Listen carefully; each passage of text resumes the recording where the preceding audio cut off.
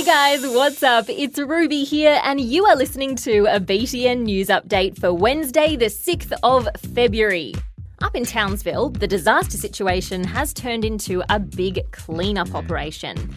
People are finally heading back to their homes to suss out the damage.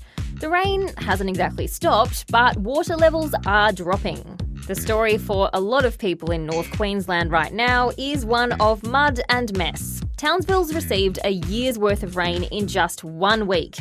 More than 2,000 homes have been damaged by rain or by floodwater, and many people are still without power.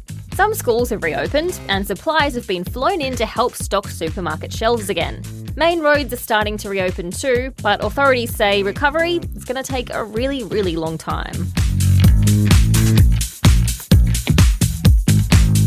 Taronga Zoo in Sydney has 3 very cute new residents, Sumatran Tiger Triplets.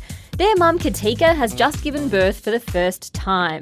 It's good news because Sumatran tigers are critically endangered. There are only about 350 of them left in the wild.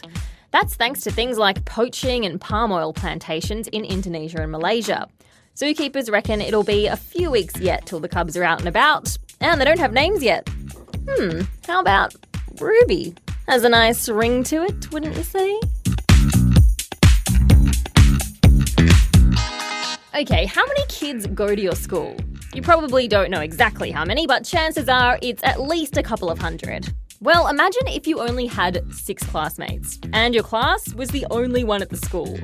The kids at Pooncarie Public School in country New South Wales, that is real life. Pooncarie is so small that in 2012 it only had 2 students enrolled. And you can probably guess that's not really enough for a school, so it had to close. That meant that local kids had to move to another school really far away. Catching the bus for that long was really exhausting and horrible. But today, Pooncarie School has 7 students, and that is just enough to let it reopen.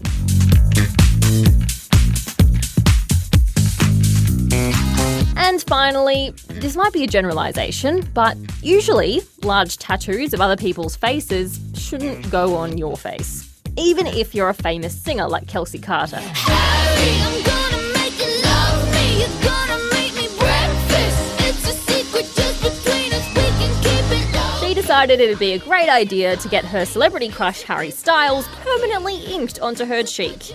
But a couple of days later, plot twist, she lied. It was fake. And it's a good lesson to you not to believe everything you see on the internet.